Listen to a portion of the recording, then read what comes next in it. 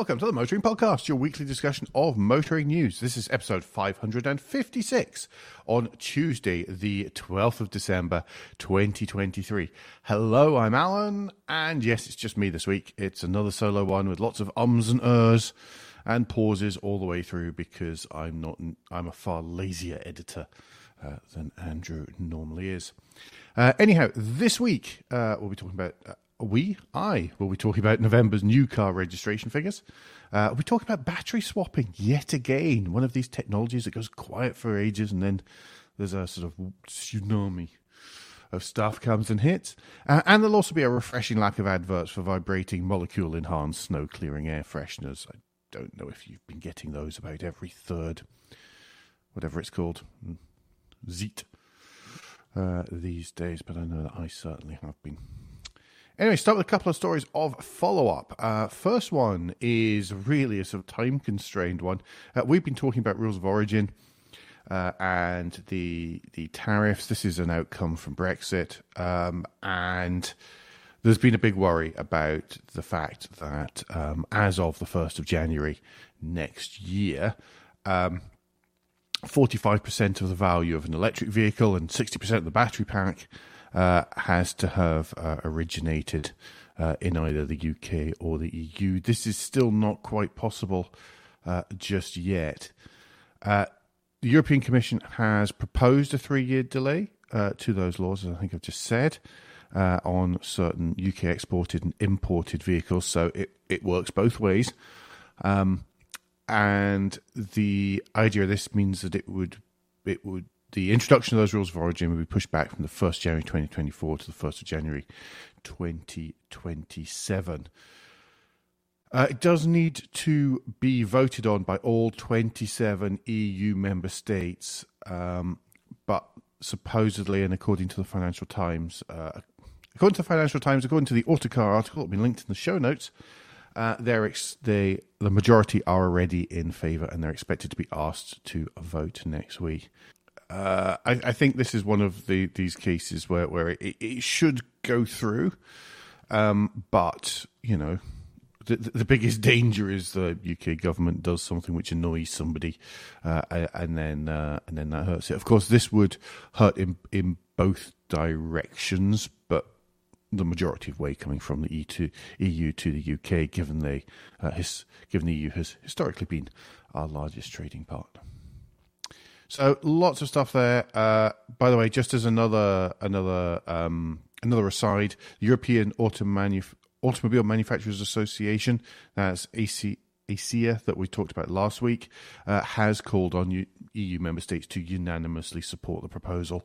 So it's not just the straight up politicians who are calling for this. It is the whole industry.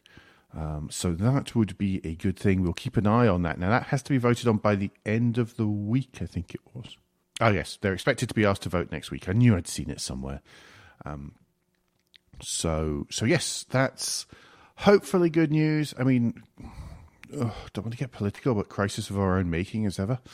And fingers crossed that passes through. Obviously, we'll be on top of that one and let you know. The other piece of follow-up relates to import and export once again. Tesla has lost its legal action against Sweden's postal service as a dispute with Nordic trade unions escalates. This is according to The Guardian. The story's on in a number of different places. The essential so you're aware that this started because Tesla wanted to sort of... No, it started with the mechanics, didn't it? The mechanics at the service centres, and then that spread to the ports, and then it spread to cleaners and also to the Swedish postal system, PostNord, that is refusing to deliver to Tesla. The big knock-on effect for that is that the only way to receive a license plate from the Swedish vehicle licensing organisation, name of which escapes me, is by post, and Swedish Postal Union are refusing to deliver to Tesla dealerships or to the corporate offices or anything to do with Tesla. So as a result, you cannot register a Tesla in Sweden right at the moment. Also, a large Danish pension fund said on Wednesday that it would sell all its holdings in Tesla because they refused to enter into the deals. On and on and on. So we're at dock workers, drivers, electricians, cleaners, etc., etc., etc. Elon Musk, richest on-paper man in the world, said last week, "I disagree with the idea of unions. I just don't like anything which creates a lords and peasants kind of thing." There we go. So yes, some Swedish pension funds, by the way, have urged Tesla to sign the agreement with the union, but have so far held off selling their shares. Well, they'll break down on that one at some point. So yes, again, keep an eye on that one. See what happens. Anyway, let's move on from that. Other thing was the Cybertruck seems to have disappeared from the showroom in central Boston. So maybe they're doing a tour and it's moved to some more minor ones now. But it does seem to have disappeared into the ether again. Read into that what you will. Anyway, new news. The new news actually came out just before I recorded last week's podcast. I just didn't have time to look at it, read it, or think about it. And it is the SMMT new car registration figures.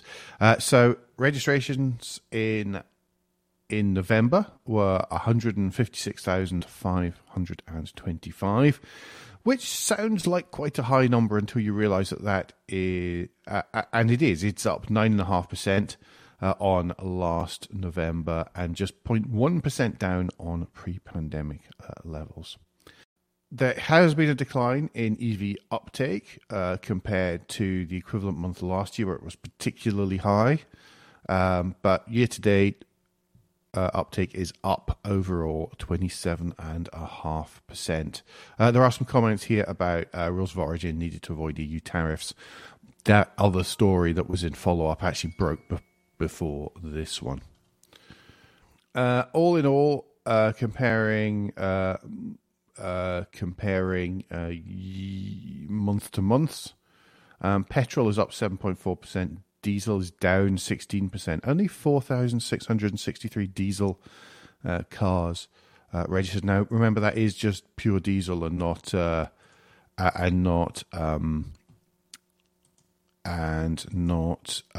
diesel mild hybrids, or even, should you be able to think of any, a diesel hybrid. Mild hybrids 29,000. Pure grown-up hybrids. 20,525. Battery electric vehicles, 24,359. And PHEVs, plug-in hybrids, 15,871. Some chunky changes in the sort of private fleet balance. Business down 32.7%. Only 2,970 vehicles were registered to small businesses. Fleet companies up 25% and private down 5.9%. So you compared to November 2022. So yeah, everything's being held up by fleet. Now, fleet does include lots of company cars, lots of people on the sort of salary sacrifice type schemes as well. But you know, the number of private sales is dropping. It's only 38.7% of the market share, almost 60% for fleet and 2% for business. Best sellers, not a single electric-only model amongst them. Audi A3, and of course the numbers here are all very, very small, very close together because of just the segmentation of the market, number of new models that are out there. Number 10 is the Audi A3 though, 2,726, selling seven fewer than number 9, which is the Volkswagen Golf. MG HS is at 8, Vauxhall Mokka is at 7, Kia Sportage at 6 with 3,045. So just over 300 vehicles splitting that second half of the table. The Ford Kuga is in at number 5. The Mini is in at number 4 with 3,526 registrations. And then there's a small gap before the Nissan Qashqai at 4,116. And then the Vauxhall Corsa and the Ford Puma out ahead by 113 units at 4,298. Puma remains at the top of the leaderboard for the year, ahead of Qashqai, Corsa, Sportage, Tucson, Model Y, Mini, Duke, Mocha, and Audi A3. As a quick aside, I saw one of the new Minis, the latest generation of Mini, just the other day on the road, and it looked pretty good. It was an electric one, and it had a sort of small motor sound as its broadcast of movement noise, which was kind of cool. It did almost sound like it was internal combustion. Most of the text surrounding this is most of the text surrounding the numbers this month, are all about rules of origin, and we've kind of covered that. Andrew has prepared for me the spreadsheet of doom. Lucky me. There's a bit of red, quite a lot of green, and some white. Those are our thresholds are 15% either way.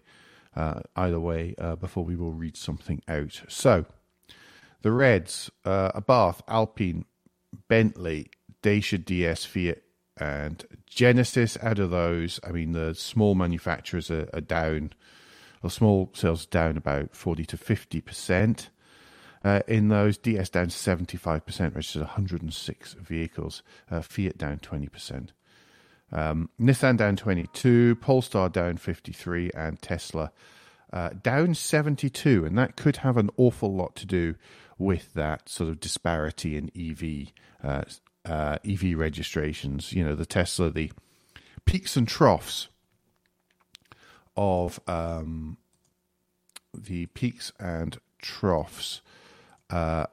of Tesla imports.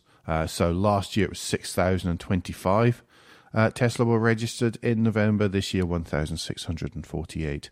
It is one of those things to bear in mind, is the sort of Tesla surging. Significant drop though. I mean, significant drop. But let's just see what happens. What happens next month if it is a massive peak instead.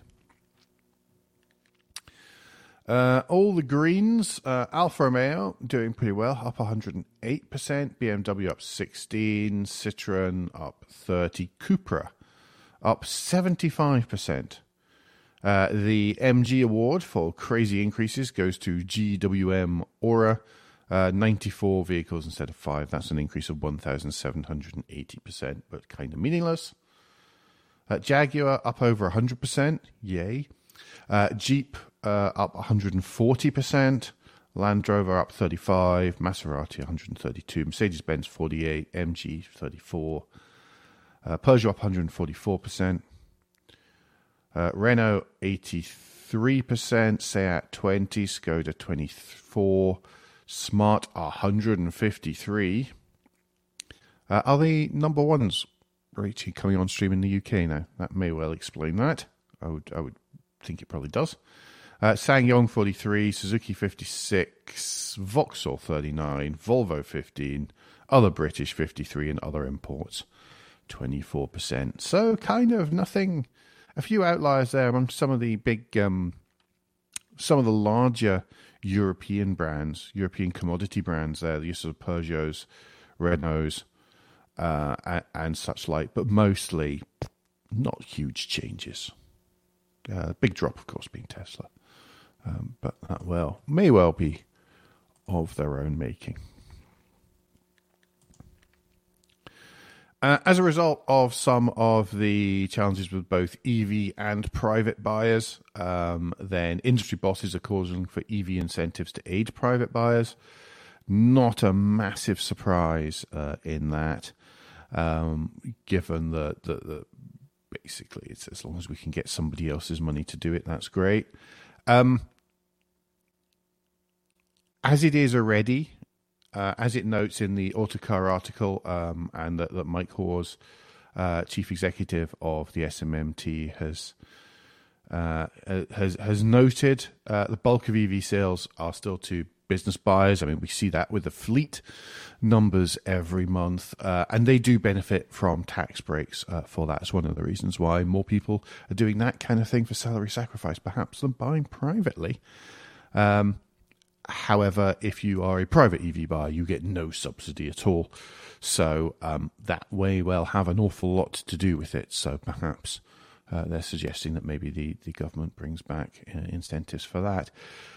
A counter-argument, of course, is that this is bringing back... These are incentives for people to go out and buy expensive new cars, and you only get the taxpayer money if you already have the money to be in a position to want to buy one of these.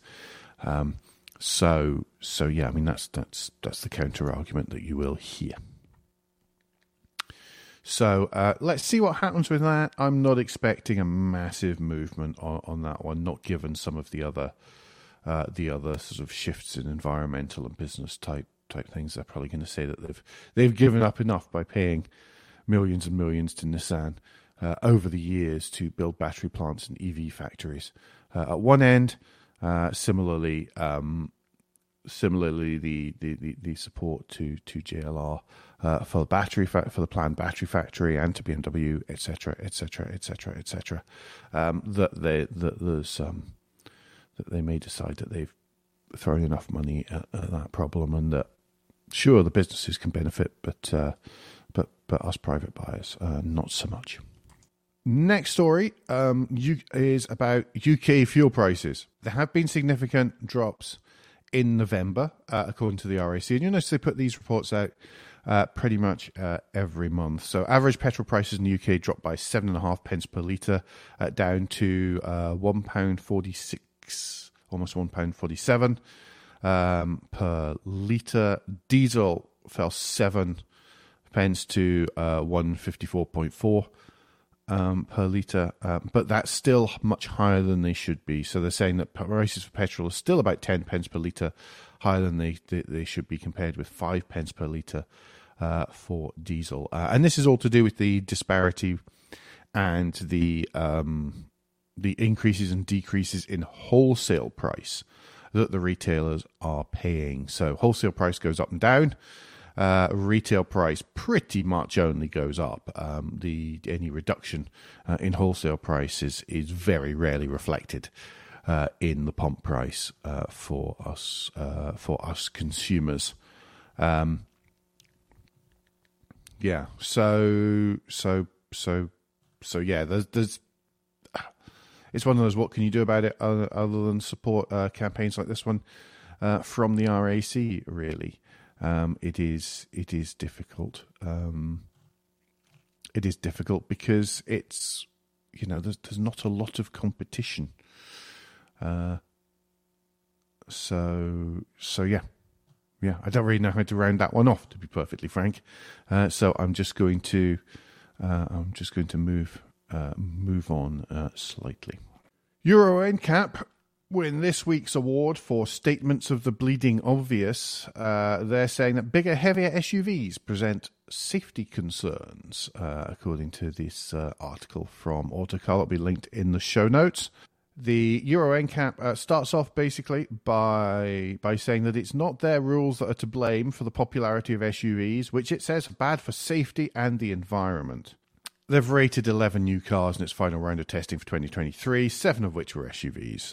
That included the Mercedes-Benz EQE, the Kia EV9, the VinFast VF8. That'll be an interesting one.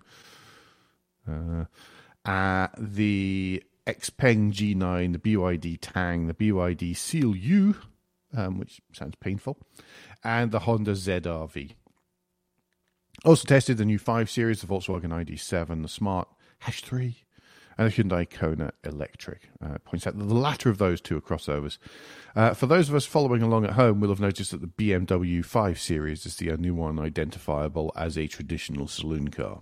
Majority SUVs tested were awarded 5 stars, but Euro NCAP suggests a trend towards heavier, more powerful and taller cars risks the safety of other drivers and says they're more damaging to the environment than smaller, lighter cars.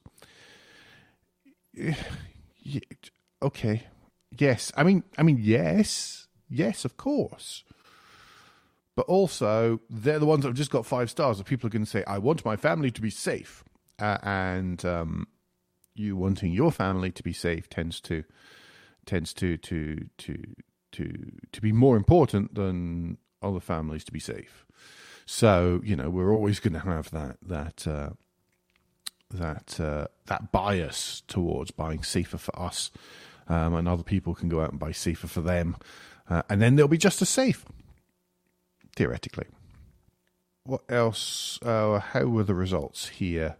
EQE scored the highest for its safety assistance. It was let down by its airbag system. Kia EV9 got 5 stars due to its coverage of child safety equipment.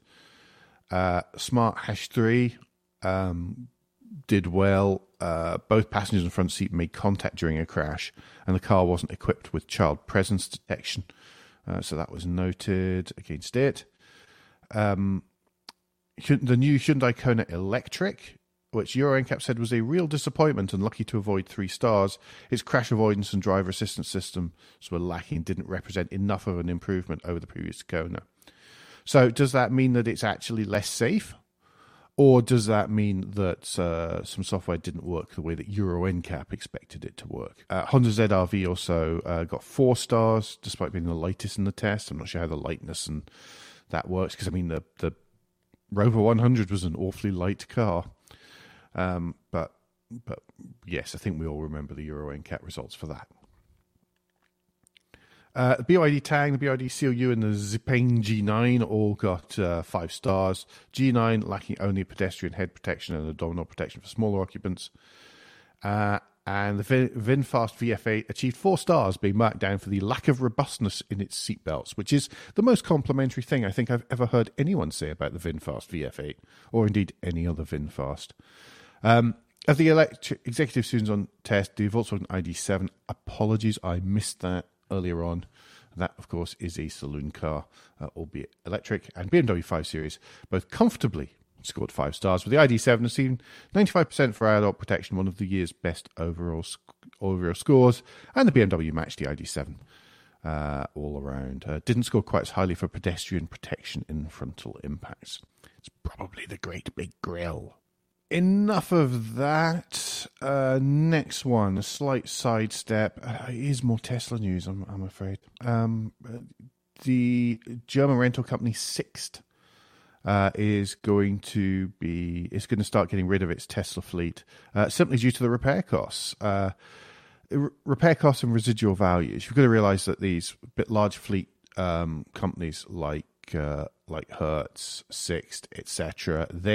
When they buy a car, they're not just looking at the new price. Well, sometimes they are just looking at the new price. I think it depends which segment they're in. Sometimes they're looking at the new price. That's how you end up with DPs and stuff and across continental Europe. But generally they're looking at whole life cost of the vehicle. If the upfront cost is low enough, then it doesn't really matter if it's worth nothing after 8, 9, 10 months a year. But sometimes when it's a more expensive vehicle, the whole cost of ownership does come into it. And one of the challenges that Sixt is having are repair costs for their Teslas, and also the fact that the residual values are all over the place. Every time Tesla decides to drop the prices then of new Teslas, then by significant amounts and without any warning, then the residual prices of existing ones tanks. They all go down even further, and that's just become a bit too much for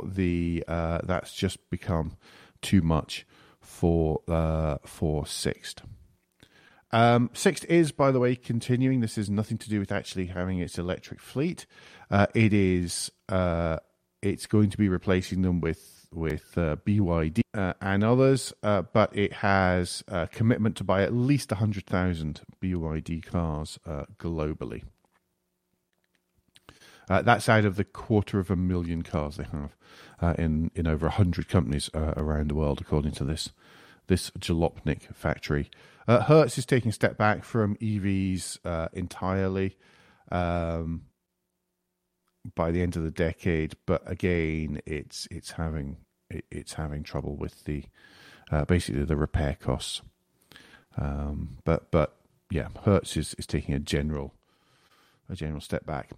On the other hand, if you are looking for a cheap used Tesla for reasons, then keep an eye out for the sixth auctions and vehicles coming through the auctions off rental. That might well be a good way to get one. Speaking of government subsidies, earlier on, there is a 700. So the government has announced a £70 million scheme to stimulate the installation of ultra-rapid EV chargers at motorway service stations. But it's still going to miss its target of having 6 devices at each site in England by the end of the year. In fairness, so this was as part of the Department for Transport's vision for the rapid charging network in England that was published in May 2020.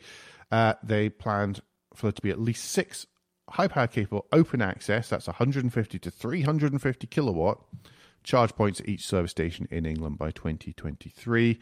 The ones that are missing them at the moment, are Barton Park on the A1M, Carlisle North on the M6, Leicester Forest on both sides of the M1, Streatham southbound on the M5, and T-Bay South on the M6.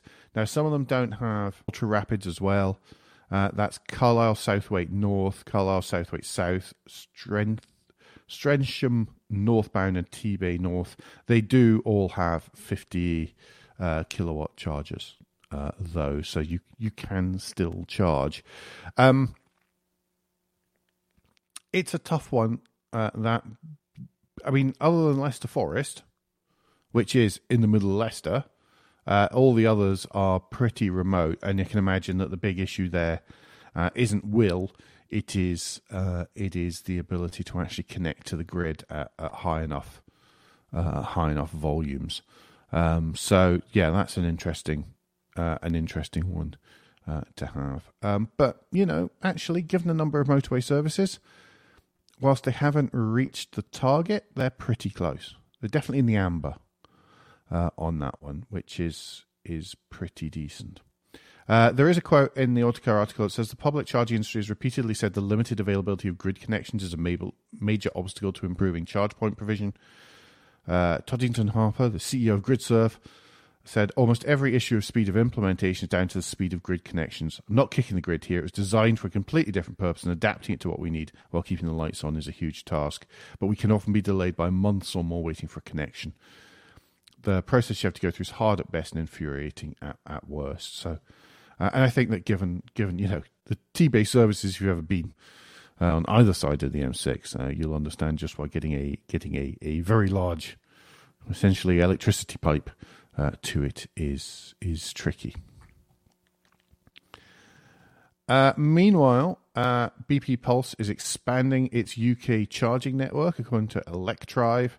Not so much in mainland UK, but it does plan to install 200 charging stations in Northern Ireland with the Henderson Group, which is a retail company, as well as opening a charging hub in London. They sent that 17 charging locations are already live at BP Spa sites across Northern Ireland, and 4 more at Henderson retail Spa sites. They've also opened a major charging hub in central London. It's in Kew Park, Pimlico, and it has 8 charging columns with 150 kilowatt fast chargers, and 16 vehicles can simultaneously charge there, which is quite impressive. 2 of those charge points will be dedicated for Uber drivers as part of a link up between them. One last bit of EV charging news, because goodness me, it has been the EV charging podcast this week. Charging companies are still looking for profit on some of them. It seems that if you're not one of the motorway related charging firms, then it can be a bit trickier to get medium and long term profitability.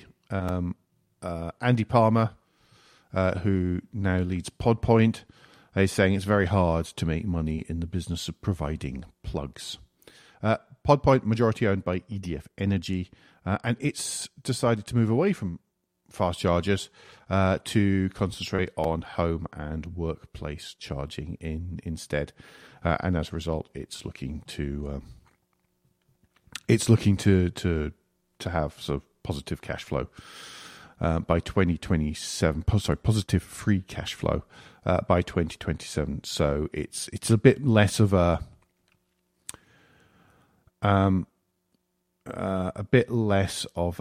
volatile market. I think the home charging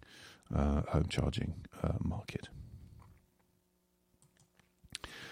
That brings us to the Guilt Minute, of course. Guilt Minute is the quick break in the show where we ask for a tad of financial support to keep the lights on, the hosting running. And if you feel the Motoring Podcast is worth a small consideration every month, then you can become a patron. The different levels of patron include different levels of commitment from us to you, including being able to watch the show recorded live. We also have a small range of merchandise in our spring store, from stickers to mugs and t-shirts. If you don't have any spare cash, we do completely understand, then you can help us by following for free from a podcast player to receive every show as they're released, and by liking and rating the show in whatever way your podcast supplier lets you. If you've done all that, and some of you do, so thank you very much, then the last thing you can do is to recommend us to your friends or colleagues. And thank you very much for all of those of you who do some or all of that. It really is appreciated. Next up, new car news. Just a couple in here this week. It's a quiet time of the year for new car launches. But we kick off with the new Suzuki Swift. It gains design updates, according to Autocar, and updated infotainment. The design updates, I don't think they're successful. I think a few of us will argue that they're successful. The poor thing looks bloated and fat. It really needs a water pill or something.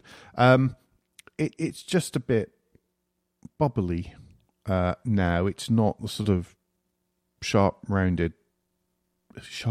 Yes, that does make sense. An Audi TT could be described as sharp and rounded at the same time.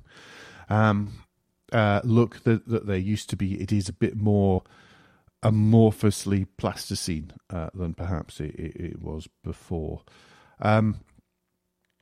It's got a new front grille, L-shaped front lights, updated front wings, and new lights at the rear.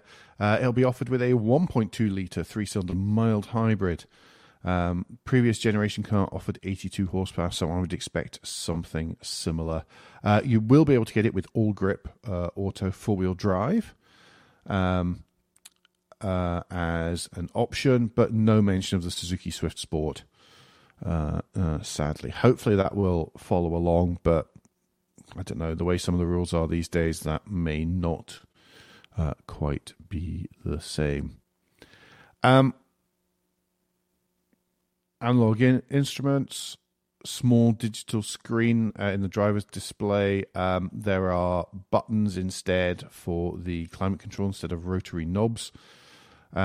Nobody's completely settled on the UK market spec is not completely known. It'll be revealed earlier next year. And Suzuki are saying that it's been developed by keeping the concept of drive and feel, which does sound like something you could be arrested for. There's many other statements of strange words and combinations, but I think what really matters is that the 5-speed manual gearbox that's current and an automatic, well, definitely have a 5-speed manual gearbox. It's likely that an automatic option will be available given, the normal age of Suzuki Swift drivers. Prices are expected to start at above £17,000, given that that's roughly what it costs, what they cost currently at the bottom end of the Swift range. Points out here in 2017, when the previous generation Swift was launched, it started at about £11,000. So that's a significant jump. Be more details close to market launch, which is expected in early 2024. At the other end of the motoring market, Morgan has revealed the XP1 three-wheeler EV. Now, previously, Morgan has showed off an EV three-wheeler concept car based on the previous generation, and then at the time it just wasn't quite. The world wasn't quite ready for it, so they sort of shelved it, and it looks like this is the latest incarnation. There's no confirmed on sale date. I'll just say that right now. It is a prototype, but it is a real thing. It's been being driven around the place for about 3 months. It weighs less than 700 kilos, even in EV format. That's only about 60 kilos more than the internal combustion engine.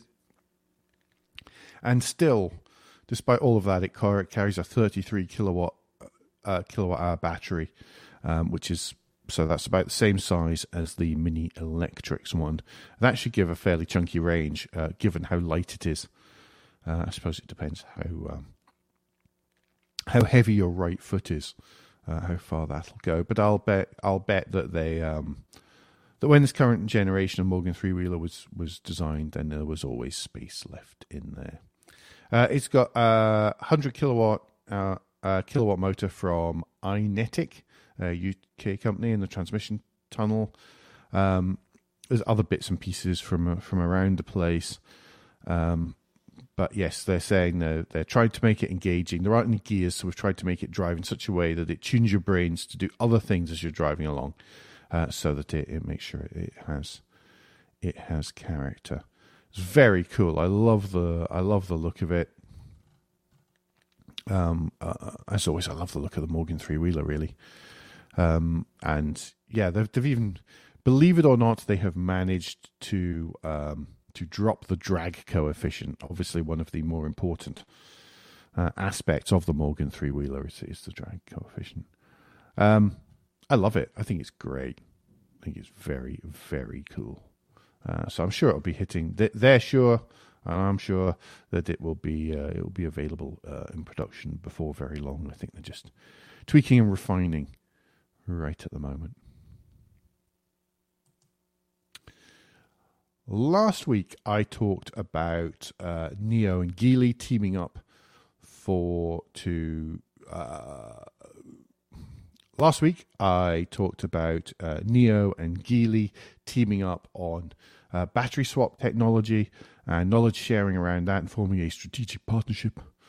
Well, this week it's Stellantis who have announced that they're going to introduce battery swap stations from 2024. So it says the car-making giant partners with battery manufacturer to develop subscription-only sites. So they're going to launch a network of battery swap stations that can fit you can swap the batteries in an EV in inverted commas less than 5 minutes. The technology comes from a San Francisco-based company called Ample, who are backed by Stellantis. The idea is that it'll be rolled out as a subscription. It'll be available in Madrid next year, and more sites will follow although it's not committing to locations and timelines just yet. To start with, it will be available only for the Fiat 500e, but they are expecting to expand it to incorporate and include Citroën, Peugeot, Jeep, and Maserati. Yeah. Whereas Neo has designed a lot of their vehicle around the battery swap technology, it says here in this Autocar article that for Stellantis' tech, the swappable modular batteries have been designed as drop-in replacements for existing packs used by any electric car. And the idea is that it allows Stellantis to integrate its batteries without re-engineering platforms, saving cash. So I'm not quite sure if if that new slide-in battery will have the same value as your standard 500E battery, or whether or not you'll sort of, the flip side of the convenience of the 5-minute swap will be that you have to have a much smaller battery instead, especially if it's going to be a system that can accommodate, Citroen, Peugeot, Jeep, and Maserati, all in the same sort of units, and swap stations, essentially. Supposedly, according to Stellantis, by the way, swap stations can be constructed and fully operational in as little as 3 days. But given the stories we've just talked about a little while ago, I'm sure that depends entirely on how quickly they can connect up to the grid. We'll leave you with a quote from Ampol CEO Khaled Hassouna, and he said, the combination of offering compelling electric vehicles that can also receive a full charge in less than 5 minutes will help remove the remaining impediments to electric vehicle adoption. Go for it. I don't think it's quite that simple. I think there's hearts and minds at play more than technology even now, and I'll be interested to see just how the same battery works in many vehicles which weren't primarily designed for battery swapping. Let's flick over now to points of interest.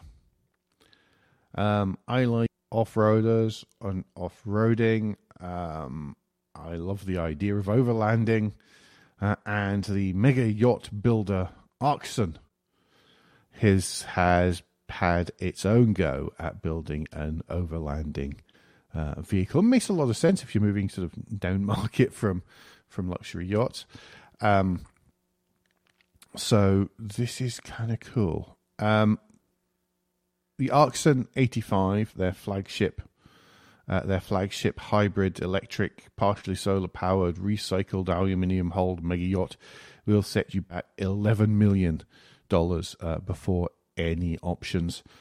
So their budget price offering that will use the 30%, that can use the 30% of the Earth not covered by water, is the Arxon U1700. It is based on a Mercedes-Benz Unimog, with what's closer to a house than a caravan parked on the back.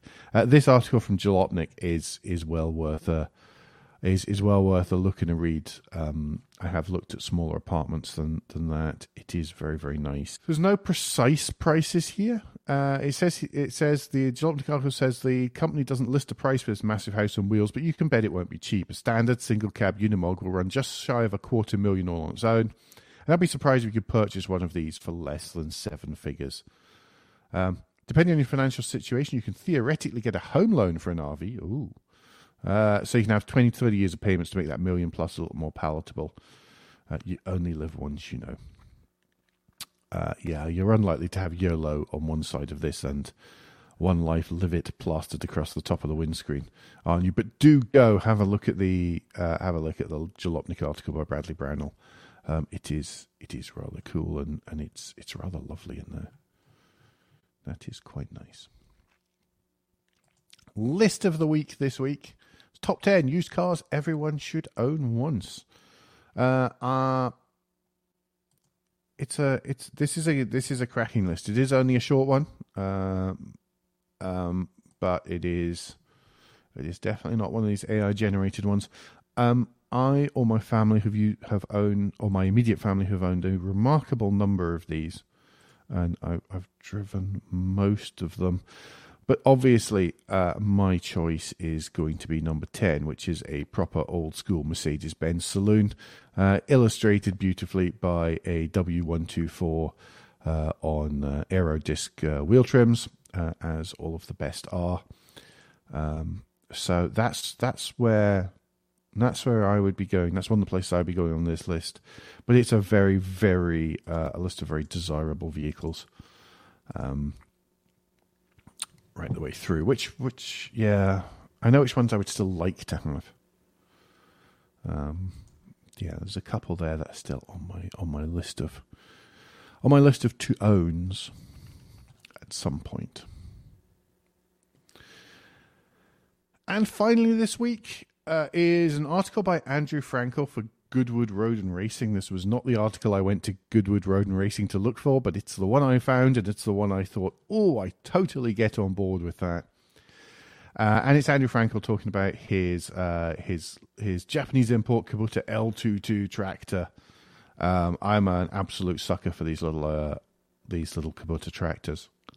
We had a B6000E when I was a lad, which was of some vintage. But yeah, it's a little short one about his Kubota, and it's very cool.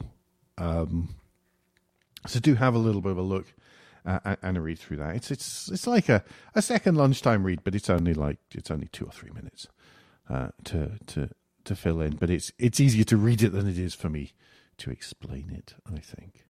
That's me for this week. Andrew will be back next week. And then there's going to be a little bit of over Christmas and New Year. We know what it's like. People aren't in the car commuting on their own as much, so we don't tend to put out news shows. Also, there's mostly, to be perfectly honest, because there's never any flipping news. So we will be back at the start. So we'll be back with a normal. I think there might be a normal news show next week, and then there'll be a little bit of a gap, and then we will be back at the start of 2024. We've got some stuff to fill in the gap. As well, so there's not going to be nothing. There's just not going to be usual news shows. In the meantime, folks, don't forget that between now and next week, you can give us any feedback, share your thoughts with the show at Motoring Podcast on Twitter and Instagram, on Facebook, and on the contact page of motoringpodcast.com, the hub of all our activities. Remember, you can support us financially via Patreon, and please leave a review or rating on Apple Podcasts or however your podcast app lets you do such a thing. To get in touch with Andrew, you can search for Cracked Windscreen on Twitter or Mastodon. To get in touch with me, it's best to use either Twitter or Blue Sky. In both cases, I'm at AJP Bradley. That's Bradley. We'll both be back relatively soon, but until then, I've been Alan Bradley. He who's been doing some stuff in the background has been Andrew Clues. And safe motoring.